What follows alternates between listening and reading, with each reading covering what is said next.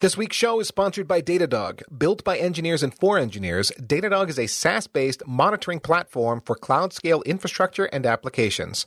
Sign up for a free trial and get a free t-shirt at datadog.com/Datanauts.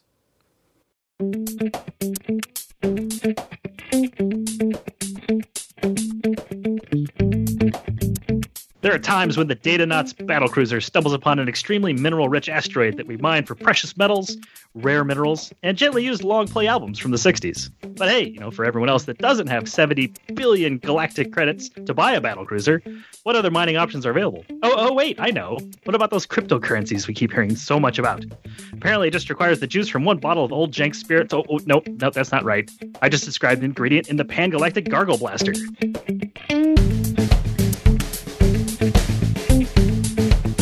Howdy, I am Chris Wall. You can follow me at Chris Wall, and with me is my co-host who can play the drum portion of a speed metal song on a rotary phone if you give him long enough, Ethan Banks. He is at EC Banks on Twitter, and this is the Datanauts podcast. You can find this and all of our shows on iTunes, in your favorite podcatcher, or at packofpushers.net. By the way, Ethan, do you have a recording of one of your latest speed metal song playing on a rotary phone? Yeah, but that's all private stash. Right now you have to be subscribed to my secret premium content library in order to have access to that stuff. Got to have the special handshake. Right? That's What's right. the password on Exactly. the door? Well, I promise you this is going to be a nice and nerdy and techie episode on something that I'm relatively new to at a depth level, cryptocurrencies, and we've got a lot of different things to tease apart in that subset. So let's introduce our guests and get right to it. So first I'd like to introduce Mark D'Agostino. Welcome to the show. Who are you? What do you do?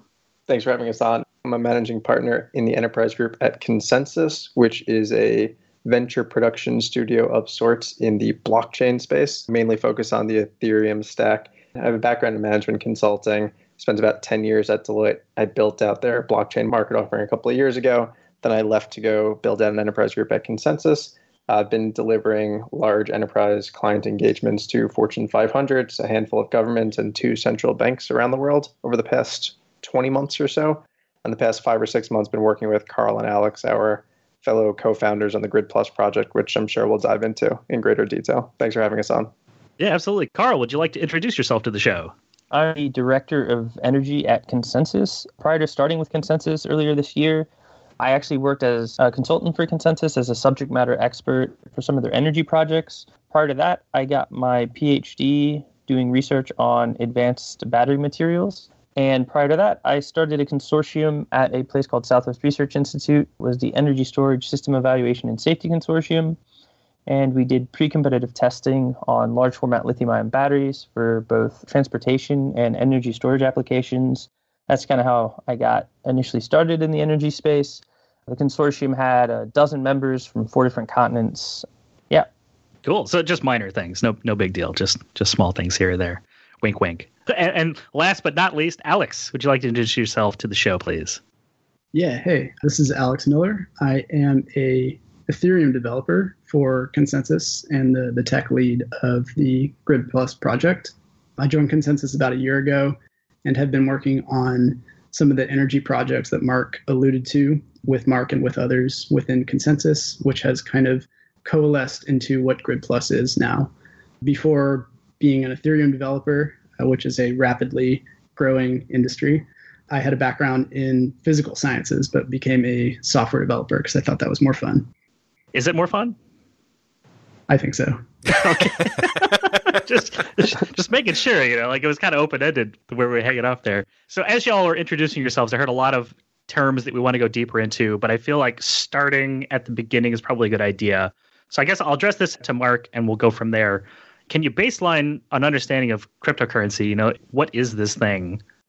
Sure. So if we rewind the clock back to November 2008, Satoshi Nakamoto, an individual or a group, released something called the Bitcoin White Paper. Then January 3rd, 2009, he instantiated the Genesis block. So really, he described this peer-to-peer electronic cash system. Basically, the fundamental innovation there was that he found a way to incentivize human behavior to go do something which basically secured the protocol itself. So everyone's able to point their hash power on their computers to essentially find a way to add transactions to the network and be rewarded for doing so. So what these cryptocurrencies really do is they are these networks wherein anyone can choose to participate. Like, you're not forced to. It's totally open and decentralized. And They allow you to have bearer instruments where you don't necessarily need a third party to confirm anything or any kind of intermediary. So we can have direct peer-to-peer transactions between two individuals without anyone in the world from stopping us. I guess that's kind of a high-level overview. We can dive in deeper of how it actually works at a technical level if you'd like. Yeah, take us right into that because I think part of what you were alluding to was mining. So how do we mine that currency? What does that mean? And then the concept of proof of work closely related to that, I think all dives back in nicely to what you were just saying. Yeah, so in the early days, Satoshi had written, I think in the white paper, one CPU cycle, one vote.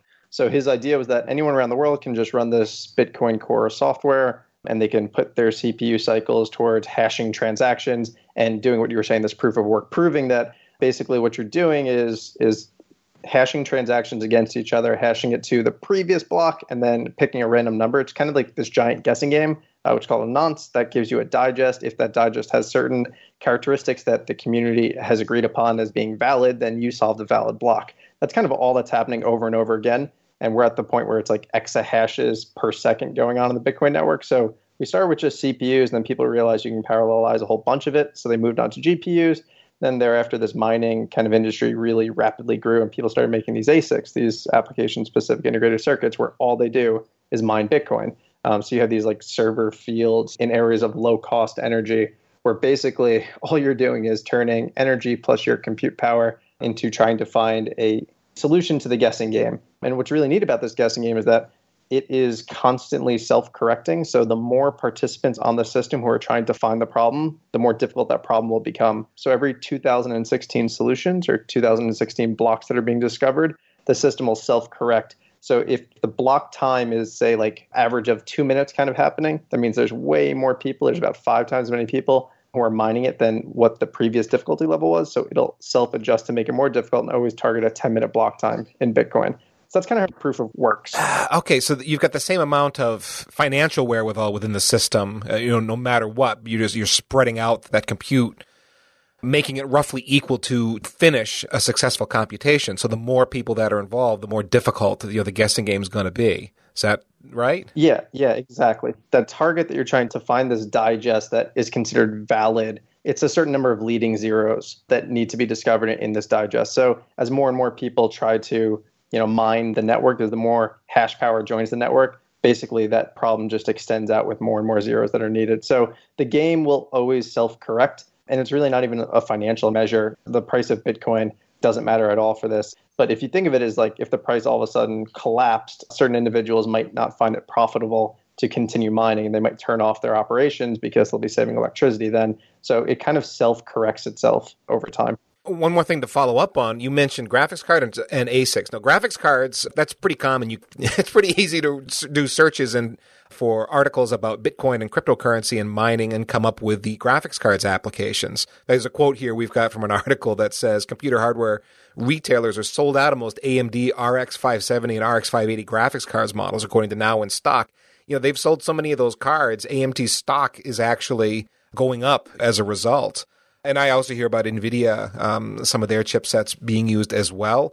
But ASICs, how recent is that people are actually building their custom silicon just for Bitcoin mining?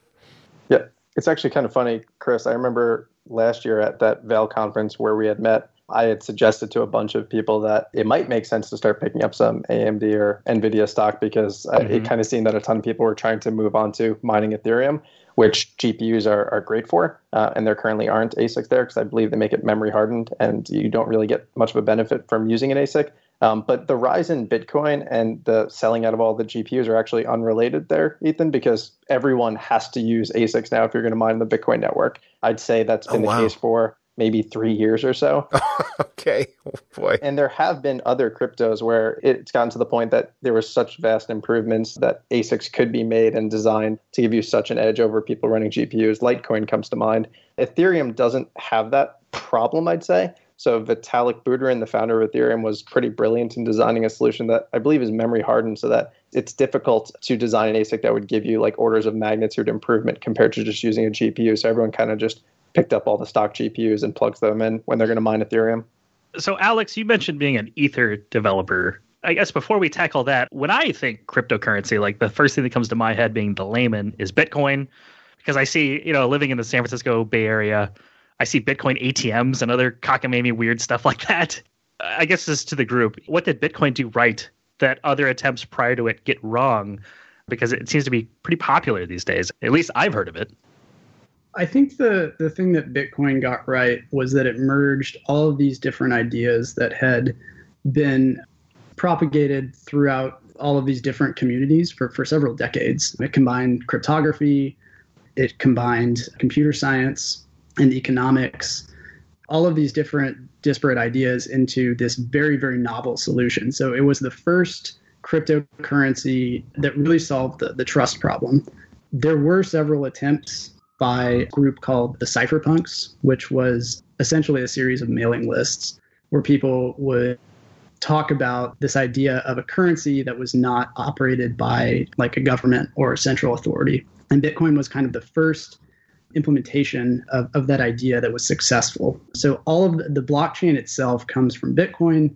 There are many, many currencies now that use the blockchain. Ethereum is another one. Bitcoin is still working today, but it has some severe limitations. So I mentioned that I'm an Ethereum developer. It's pretty hard to be a Bitcoin developer because when you work with Bitcoin, you're working with a state that's nothing but basically account balances. So the entire state is a series of unspent transaction outputs is what they call them. With Ethereum, you have a generalized state that can be operated on with a Turing complete language. So one of the things Mark was talking about with respect to the Ethereum mining being memory hard, the reason is that all of this information is stored in a directed acyclic graph, and that's pretty large, and that gets stored in memory when miners are, propagating these blocks and mining new blocks. Meaning we got to cram a lot of information, ideally into DRAM or some kind of volatile memory, because it has a very quick retrieval time to crunch. Correct. Yeah. So you can't it's not purely compute. A lot of it is leveraging memory that you have on your system. So all of these things make Ethereum a much nicer currency / platform to develop on. And there are a growing number of Ethereum developers. And what that means is essentially integrating your application, be it a web application or some other kind, with the Ethereum network. So I like to think of the Ethereum network as essentially a public utility. You can outsource security. You can do transactions on it instead of a traditional payments processor. Most of these applications are financial in nature, though. Interesting. I remember when I was doing some research specifically on Bitcoin and kind of why it took off, two things came to mind or came up that I thought were interesting. One, the inventor being a person or group didn't really intend it to be a currency, which I thought was interesting, and they go into the blockchain and whatnot, which we'll discuss further on in the show. But the other one was that it's a good payment system, but it's not fast. Like transactional speed is a real thing here. And so it wouldn't be something you'd want to use for like a credit card payment system, because that relies on super low latency, really quick response. But at the same time, the cost to use the system is relatively minuscule, and there is that distributed nature of it. So any comments around those is that just an advantage of Bitcoin, or is that kind of all cryptocurrencies? I would offer that it's not inexpensive to use. It's actually getting more and more expensive. The more people who are trying to use the network, you have to pay transaction fees to try to entice the miners to include your transaction in that next block. And if you are paying less than the others who are willing to pay more, you might kind of get left off until there's space in a later block. So in Bitcoin, at least in the Bitcoin main chain, there's a 1 megabyte cap on how many transactions can fit. This means we get maybe 3.5 transactions per second.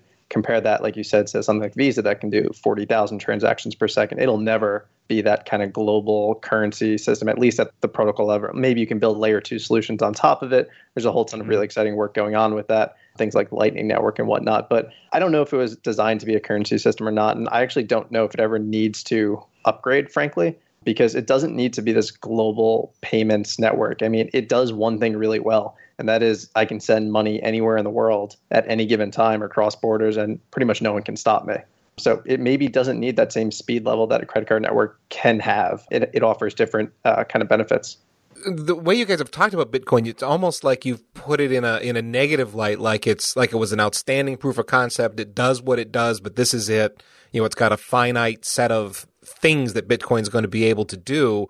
And we need to look in other directions if we want to build a blockchain-based global payment system, perhaps with the sort of transaction frequency like you can have on a big payment card network. Am I reading you guys right? I think that's fair. We also fight as a team all the time about this, but go ahead, Alex. Yeah. Actually, one thing we don't fight about as a team is that the blockchain is just by nature very inefficient, because you need to have every person on the network validating these transactions to keep the miners honest so that they're not basically producing incorrect blocks. So that's very expensive, and you have to come to consensus every block with the entire network, and that's just always going to be more expensive than using a database or something like that. I think what we're going to see in the future, and what we're already starting to see, is something that Mark mentioned a minute ago, which is known as a layer 2 solution. When you have a set of blockchain actors, they're really just represented by private keys, so cryptographic key pairs. In order to make a transaction, they have to sign some message with that private key. It can be submitted to the blockchain, and then a miner would attach that transaction to the next block if the person paid a sufficient fee. When you look at user adoption and just onboarding all these users, that your blocks quickly fill up and the fees go up, and it kind of no longer becomes tenable. I don't think there are many people anymore who are advocating putting everything on chain. So where do we go from there? There's a couple different ideas out there, many of them being worked on in the Ethereum community. So one thing that I really like is called a state channel, or we can just call it a payment channel in the case of Bitcoin. So a payment channel is basically a way to offload a bunch of transactions that only get settled at the end.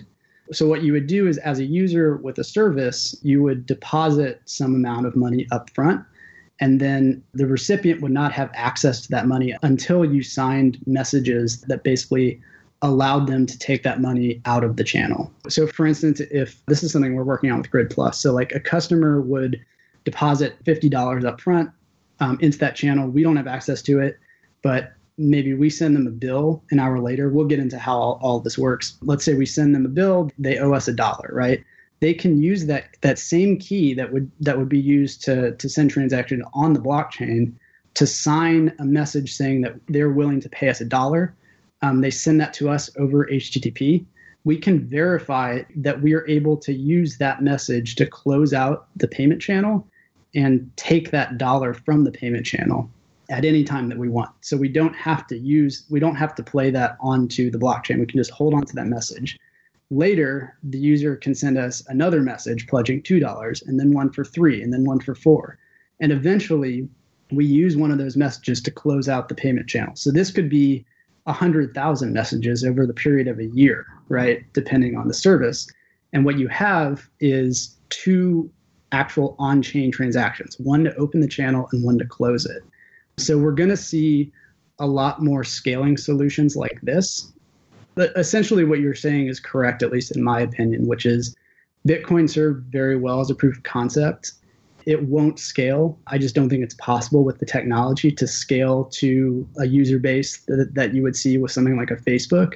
But with layer 2 solutions, I think the future looks pretty bright in that regard. And scaling is about doing different sorts of operations with the blockchain. And the blockchain's a bottleneck. And so you take certain of those transactions off the blockchain in order to get the scale while still having the decentralized and authentication benefits that the blockchain is giving you. Right. So we always want to design these solutions with, strong cryptography in mind, so that these things are verifiable mathematically, so that we still don't have to rely on any trusted intermediaries.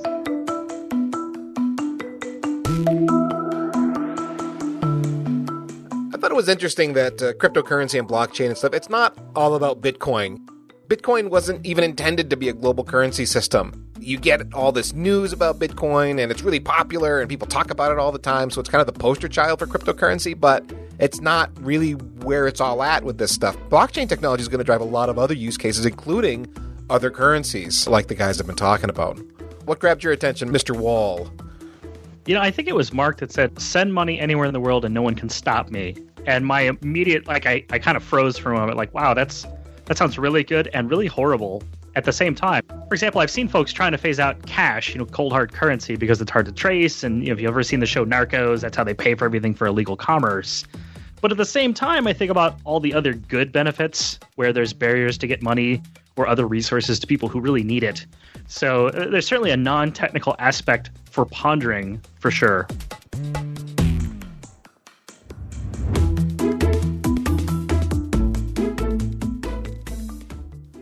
Hey, Datanauts listeners, we are going to take a truly quick break from our show to honor our noble sponsor, Datadog. Datadog is a SaaS-based monitoring platform that provides dev and ops teams with a unified view of all their systems, apps, and services. Thousands of organizations rely on Datadog to track the performance of more than 200 technologies, including Amazon Web Services, Chef, Docker, and MySQL, all things that we have covered on this show. With built-in dashboards, algorithmic alerts, and end-to-end request tracing, Datadog helps teams monitor every layer of their stack in one place. Start a free trial today, and Datadog will send you a free t-shirt at datadog.com/Datanauts. One more time for that free trial and a free t-shirt, go to datadog.com/Datanauts. All right, gentlemen, we talked a lot about blockchains in the first part of this show, so let's get into this in more detail. We've got a graphic here that we're looking at in our show notes, and listeners, if you go up to packetpushers.net and find this Datanauts episode, you can look at that graphic as well. In here, we've got a how it works kind of graphic for blockchains. Can you guys walk us through that? Give us a high level of how blockchains work for people that are new to it and haven't heard of it before. Sure. So looking at this graphic, you essentially, if we're going to assume that you're an actor on the system and the blockchain already is instantiated, let's say you're trying to make a new transaction, you will essentially have a balance, if it's Ethereum, in your public address. And everyone in the world can see and verify that address, that it has that balance. We all see the same state of history at any given time. And if this is Bitcoin, I'll have a UTXO, as Alex mentioned before, this unspent transaction output. So what I can do with my private key, I make a signature on that public address and basically say, I want to move X dollars or X coins or whatever from Mark to Chris. And then I will blast that out in the network. I'll connect to all the other nodes. And that transaction will basically sit in this mempool waiting to be mined into existence. In Bitcoin, they're using proof of work. In Ethereum, they're currently using proof of work. Later on, they're going to switch over to proof of stake, which we can talk about. But essentially, the miners are playing this validation guessing game, and they are including my transaction amongst all the others who are currently sitting in that mempool. And in Bitcoin, they're taking enough of them that'll fit into that 1 megabyte block size, because the more they can cram in, that's more transaction fees they're getting. Because along with my transaction I'm sending, I'm also including a very small amount as a fee to pay for the miner who solves the successful block. So whichever miner doing this crazy big guessing game finds a valid solution, they will then send that solution to everyone in the world saying, hey guys, I found a valid block. We're adding this to the blockchain. It references the previous block, and you should now start building on top of mine. And one of the really neat things about this is that when I bring this up to people, I often get, why doesn't someone else like Alex say just he pretended like he created that block and it shouldn't be mine, the reward going to me? I actually include a special transaction in that block called a Coinbase, where I basically tell the system to create new currency out of thin air and pay me. So the miners get a reward for whoever finds this block. So in Bitcoin right now, it's 12.5 Bitcoin, and every 4 years that gets halved. So the last Bitcoin will be mined into existence in the year 2140, roughly. And then like 3 years from now, it'll drop from 12.5 to 6.25. And as of right now, at the price of roughly $4,000, that's a pretty good chunk of change for finding that block. So once the miners validate that all the transactions that are in this block have appropriate signatures and they find a valid solution, it gets added to the blockchain and it's pretty much just on to the next block. So as an end user, you don't really see any of this. All you know is that you're saying send X coins of whatever from your wallet to someone else's address, and roughly 10 minutes later, it gets added to the blockchain. So that's kind of how it works. Now, one big thing I wanted to verify here is that the way you describe the blockchain in this system, it is not a centralized system that we all have clients and we refer to this. We actually have copies, if we're participating in this network, on our systems ourselves. Everybody's got their own copy of the blockchain, and that's the ledger? Yep, that's absolutely right. And at any point, you can choose to fork off and kind of create your own version of history if you want. If you disagree with kind of an upgrade that someone pushes forth, or if they want to make changes to the protocol, you can continue on with this old blockchain. And the economic majority will basically rule out and determine, which blockchain with which protocols has the most value. And that typically moves forward. And the other one will either get deprecated or be, followed by this ardent small following who don't necessarily have the economic majority behind them. So it's an opt-in type of system. And at any time you can choose to change the rules, but the difficulty is getting the entire community to all upgrade along with you. Because like you said, you're all seeing the same state of history and running the same code at all times. Listening to this description, I'm amazed this thing even works. It sounds so crazy to me. It's like, oh yeah, everyone just kind of pays themselves, and it's basically like a big video game. You're solving puzzles, and it sounds more like a Lara Croft video game for making money, which is pretty cool. That's not a question. That's just my mind being blown here. I do have questions kind of from an infrastructure engineering perspective. So thinking of blockchain as a giant ledger, basically a big distributed database, how do we ensure consistency? Who's performing maintenance and health checks and consistency checks on the database? Because they tend to need some TLC, if it's distributed. And, if there's a bug or some kind of issue with the data, like who owns fixing that? Are these issues? Are they being solved? Where are we at on that? It's actually interesting. There was a relatively contentious problem last year with a contract on the Ethereum blockchain wherein it did not operate as per what the community thought it was going to do. Because once you deploy this code that sits on the blockchain, like anyone can interact with it and it's executable, right? So someone actually found a bug where they were able to do this recursive call and funnel out lots of money into their account. So like you said, what happens when something goes wrong? Well, in this case, it went to a community vote, and roughly 92% of the people who voted to essentially take the money out of this hacker's account and refund it to all the people who were harmed in it. But there was also this ardent following who basically said code is law. And it doesn't matter that, someone found an exploit, the code was written that way and that exploit was part of that. So they kept the old chain. They followed, their version of history where the hacker has the money. So it's very difficult, kind of what you're saying, when there is a problem on this network. How do you upgrade? It's actually one of the reasons why I was of the opinion that Bitcoin would never hard fork. And I was clearly wrong because 2 weeks ago they did just that.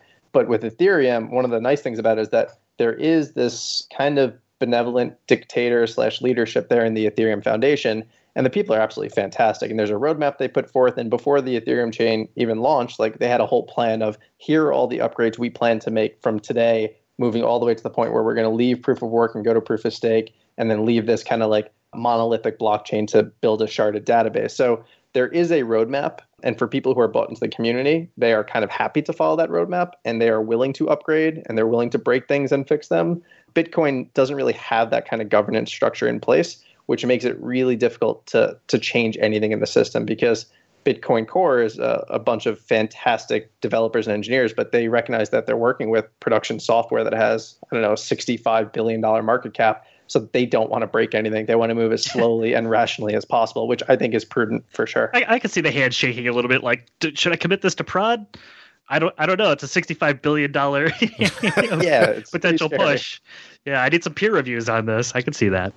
This is Alex here. I just wanted to hop in and kind of highlight a difference between developer bugs and bugs in the actual system itself. So in Ethereum, we have the Ethereum Foundation, who is largely responsible for protocol development. And then there's a bunch of sort of application developers.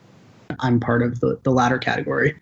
So what Mark was describing was a bug in an application. So the underlying protocol functioned exactly as it should have. What happened was that the smart contract, that's what we call them, they're little scripts that run in Ethereum. The smart contract was not written properly, and some hacker exploited that layer of it. So at the protocol level, to answer your original question of sort of who ensures consistency, I think it might help to talk about how blockchain is sort of made up, like what this thing is. Lots of people throw around the term blockchain, but in reality, it's really just a data structure. It's not actually that exciting.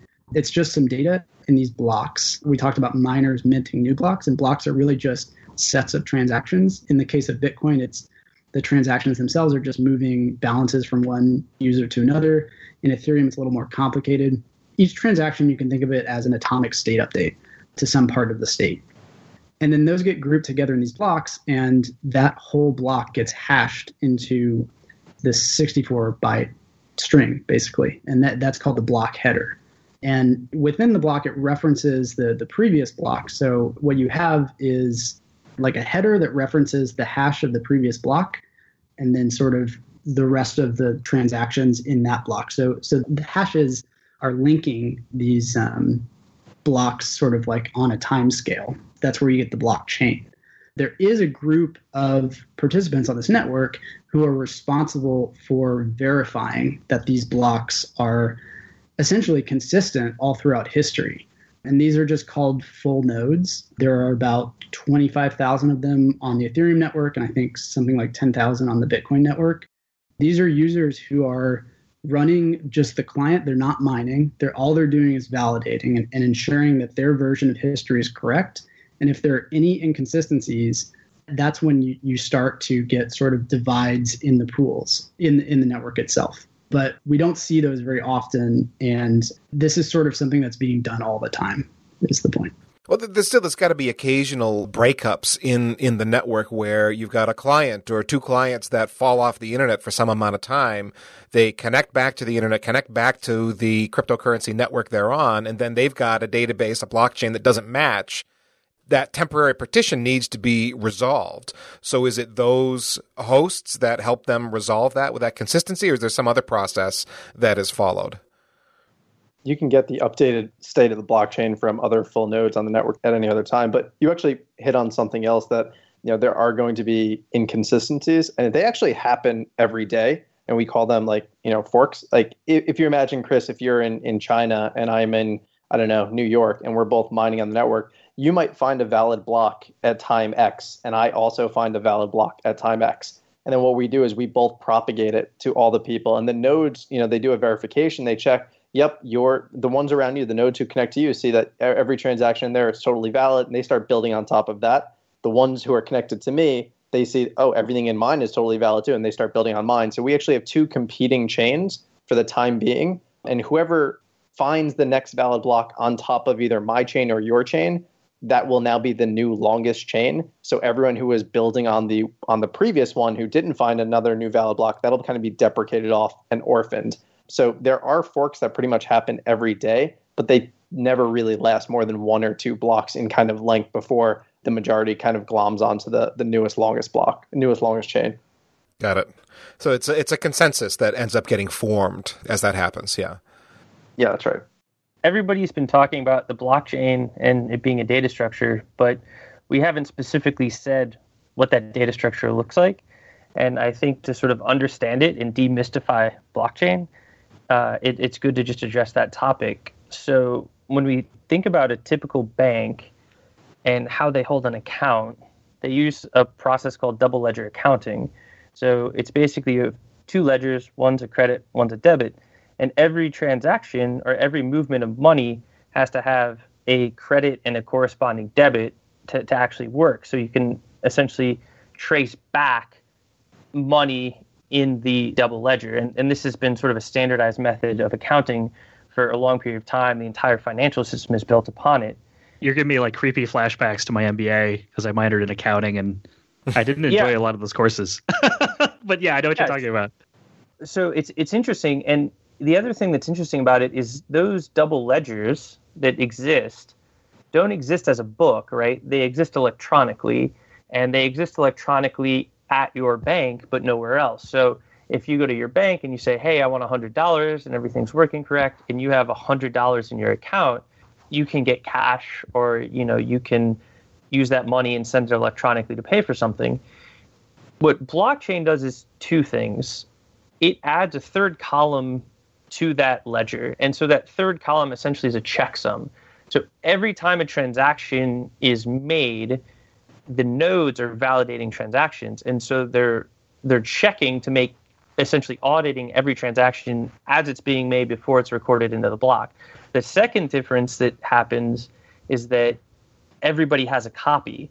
So instead of being dependent upon a single counterparty to understand what my account balance is and be able to spend it or redeem my funds, I can broadcast a message to any one of the nodes, and they act as the payment processor, essentially, to process that payment to whom I'm sending the payment. So in a lot of ways, it's a very parallel to essentially how electronic banking works.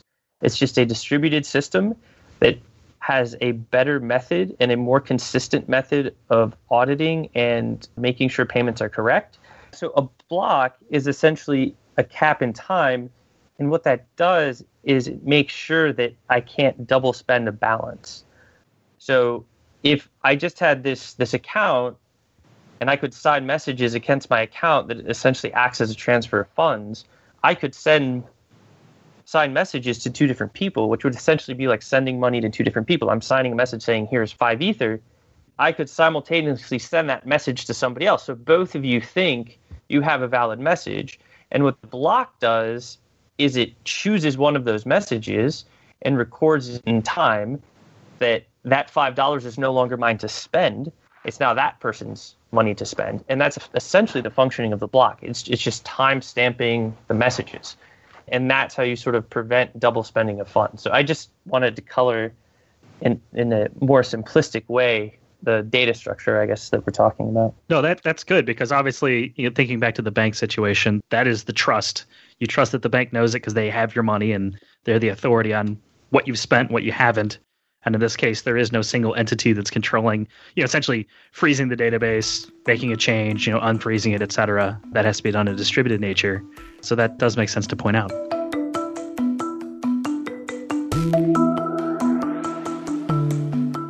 Okay, my takeaway was I like we found a bug issue, and then sides are drawn, like code is law, and this guy exploited the system, refund the money. I found that story pretty interesting, and it really highlights the need for transparency and, like we were talking about, public roadmaps. It makes that extremely important for this sort of project because it's all distributed. Therefore, the decision-making has to be kind of transparent and public in nature. What about you, Ethan?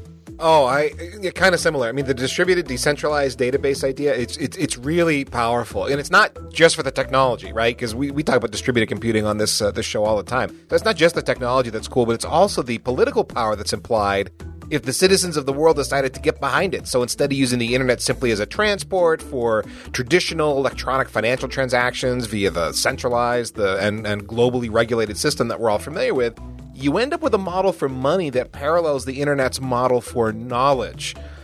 That's incredible if you start reflecting on it. And if with that idea, they actually explore that in season 2 of Mr. Robot, which if you haven't seen that, go see that. Cryptocurrency becomes a big part of the script there as the world's financial systems begin to collapse. Really thought-provoking stuff here that's grounded in reality. We're talking about this technology in use in the world today.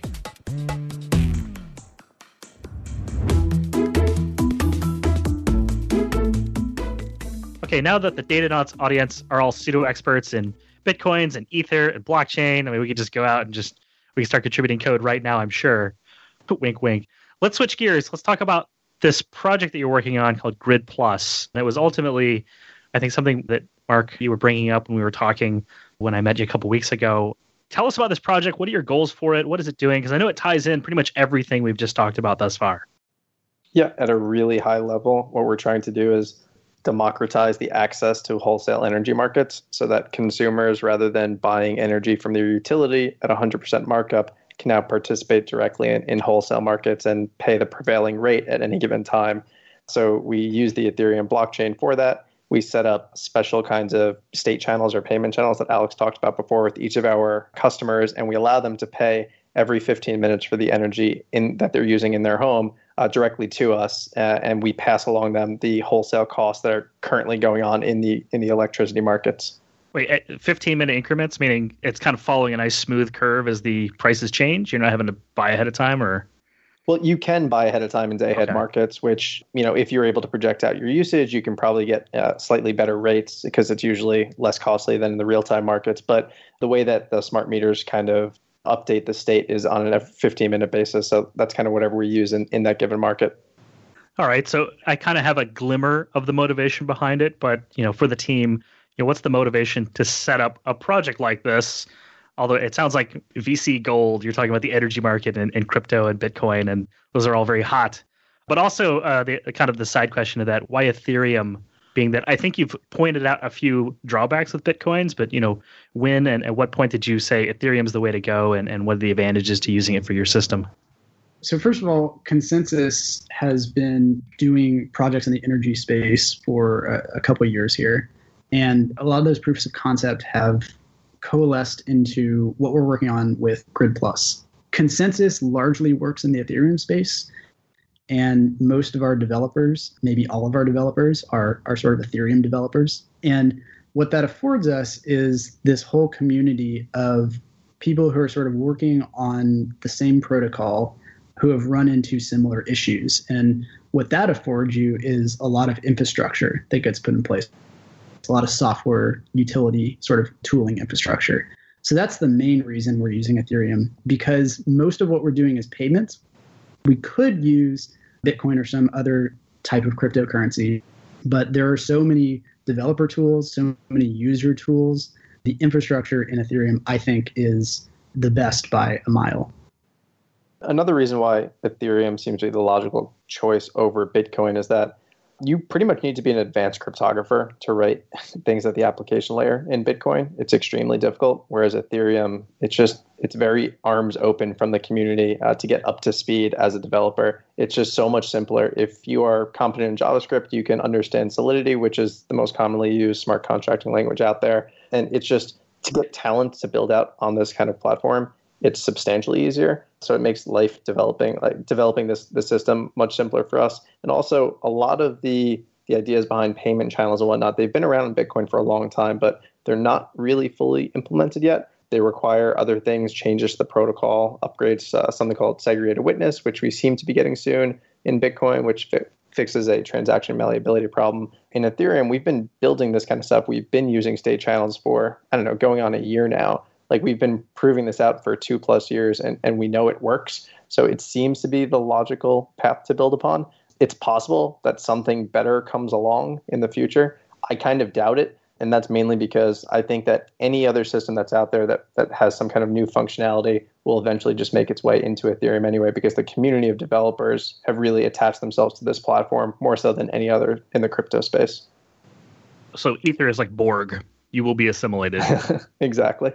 I mean, we're seeing it right now. So there's another cryptocurrency out there called Zcash, which is really cool. This guy, Zuko Wilcox, he's fantastic. He basically forked the Bitcoin code base and they added something called ZK snarks, these zero knowledge, succinct, non-interactive arguments of knowledge. Basically, you can do math on encrypted data, which allows like myself to send you, say, 5 Zcash, Chris, and everyone in the system knows that I had a sufficient balance in my account and I have an appropriate private key signature to that address without actually seeing the signature, seeing the address, or seeing what was moved. So totally encrypted, everything's completely dark, but you have guarantees that what was sent is actually valid. So we're actually adding that to Ethereum in the next upgrade, probably in the next 6 weeks or so, which is version 1 of Metropolis. We're building this ZK snark as a precompiled contract into the system. So that's kind of what I mean by it's kind of the Borg, right? It's if you build something really great that adds functionality, I think it'll eventually make its way into like the biggest chains. How is this going to translate to the common man? So we've talked a lot about the technology behind this. It's complex. A lot of people are just not steeped in technology, are never going to get it. Even technologists who love this sort of stuff are going to have to work to wrap their brains around how this works. So Grid Plus, for example, how do I, as the end user, what do I really need to know to be able to take advantage of it?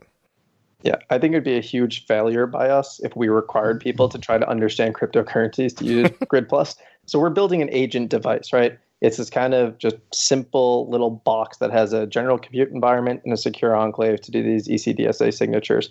So basically, like you can make transactions and blast them out to the Ethereum network in this little secure box. We're hoping that it's as simple as you plug it in like a home router, which most people can set up, and it just does everything on your behalf. And you just have a mobile application to just do simple things like when you want to buy things in advance, buying energy, and you can set parameters for your home. So no one should ever realize that the back end is actually on a blockchain. We want to like abstract all of that, and it just makes our lives easier that it is on a blockchain because we wouldn't be able to do this otherwise. But we're hoping our customers have to like have no insight to that whatsoever. So I'm going to buy a Bolt token with real money and don't care from there as the end consumer about what happens next. Yeah, you prepay for energy, and then as the time goes by and your home is using energy, we're just deducting that from your balance. That's all that you see. I want this. I'm in. Up, down. So I just wanted to throw one thing out there. One of the things that we're bringing into the space that Mark alluded to with the agent is there's actually an outlying sort of security issue with being able to have cryptocurrencies online and accessible all the time, especially if you're talking about having them in sort of a naive user's hands. And what we've proposed is a system, we call it 2 of 3 blind key multi-signature system. One part of it's the agent, which facilitates this idea of a blind key. But that security topology is what enables us to create a system which is secure, is always online, and is essentially unknown to the user. And that's one of the big things I think we're bringing into the space that hasn't necessarily been done to date. Okay, that makes sense. I mean, Alex, what's the long-term vision of a project like this? Like, where do you see it going? Yeah, we have been seeing a lot of energy projects in the blockchain space pop up, and they are mostly focused on peer-to-peer energy trading. And that does happen to be our long-term interest. But we are kind of taking a different approach than most projects in the space.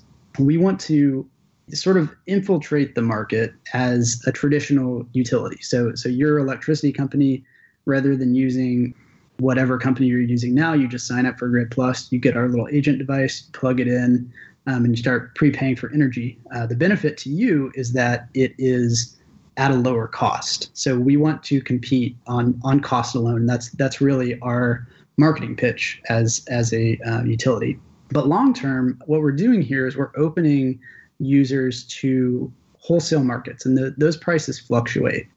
What you see today is you hear a lot about solar and batteries and this coming wave of distributed generation.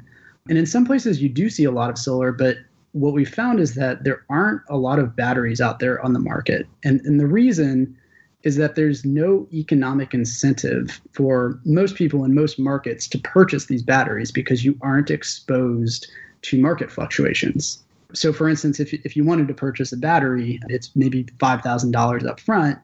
And if you are only offered the same rate 24 hours a day, there's no reason to put that battery in rather than just selling the energy off of your solar panels back to the grid. So what we want to allow is for people to purchase batteries, purchase or generate energy when it is cheap, and then sell that energy when it becomes more expensive. This is sort of introducing normal consumers as rational economic actors who are incentivized to purchase these distributed resources. And we think that the long-term sort of endpoint of that is we shift generation away from upstream generators who are mostly carbon-based, and we bring that generation into a more decentralized topology where people are generating locally. And in fact, that is more efficient because you get less transmission loss. So it turns out like 38% of energy on your bill is lost due to transmission over long distances. So that's where we want to end up. We want to end up with a more sort of decentralized world of electricity generation. That's certainly a positive goal. I can't argue with that. And I had no idea it was so much loss going on. That's pretty horrible. And if you're listening to the show and you're like, wow, this Grid Plus thing sounds cool, I agree with you. You can go to gridplus.io or blog.gridplus.io to find out more. So at this point, I'd like to thank you all for joining the show. Mark, Alex, and Carl, really appreciate it. I was nerding out quietly, on mute, so don't worry. The silence was just my mind exploding all over my home office here. For those listening, that's it for today's edition of the Datanauts podcast. If you're a social creature, you can follow me at Chris Wall on Twitter, and my blog is wallnetwork.com, or my delightful friend Ethan is at ECBanks on Twitter, and his blog is ethancbanks.com. For more of our Datanauts shows on infrastructure engineering, do a nosedive down the rabbit hole that is packetpushers.net. You'll find us talking about containers and certifications, cryptocurrency, full-stack engineering. It's all there and so much more. Until then, may your server lights blink, your cryptocurrency be bountiful, and your cables be cleanly managed.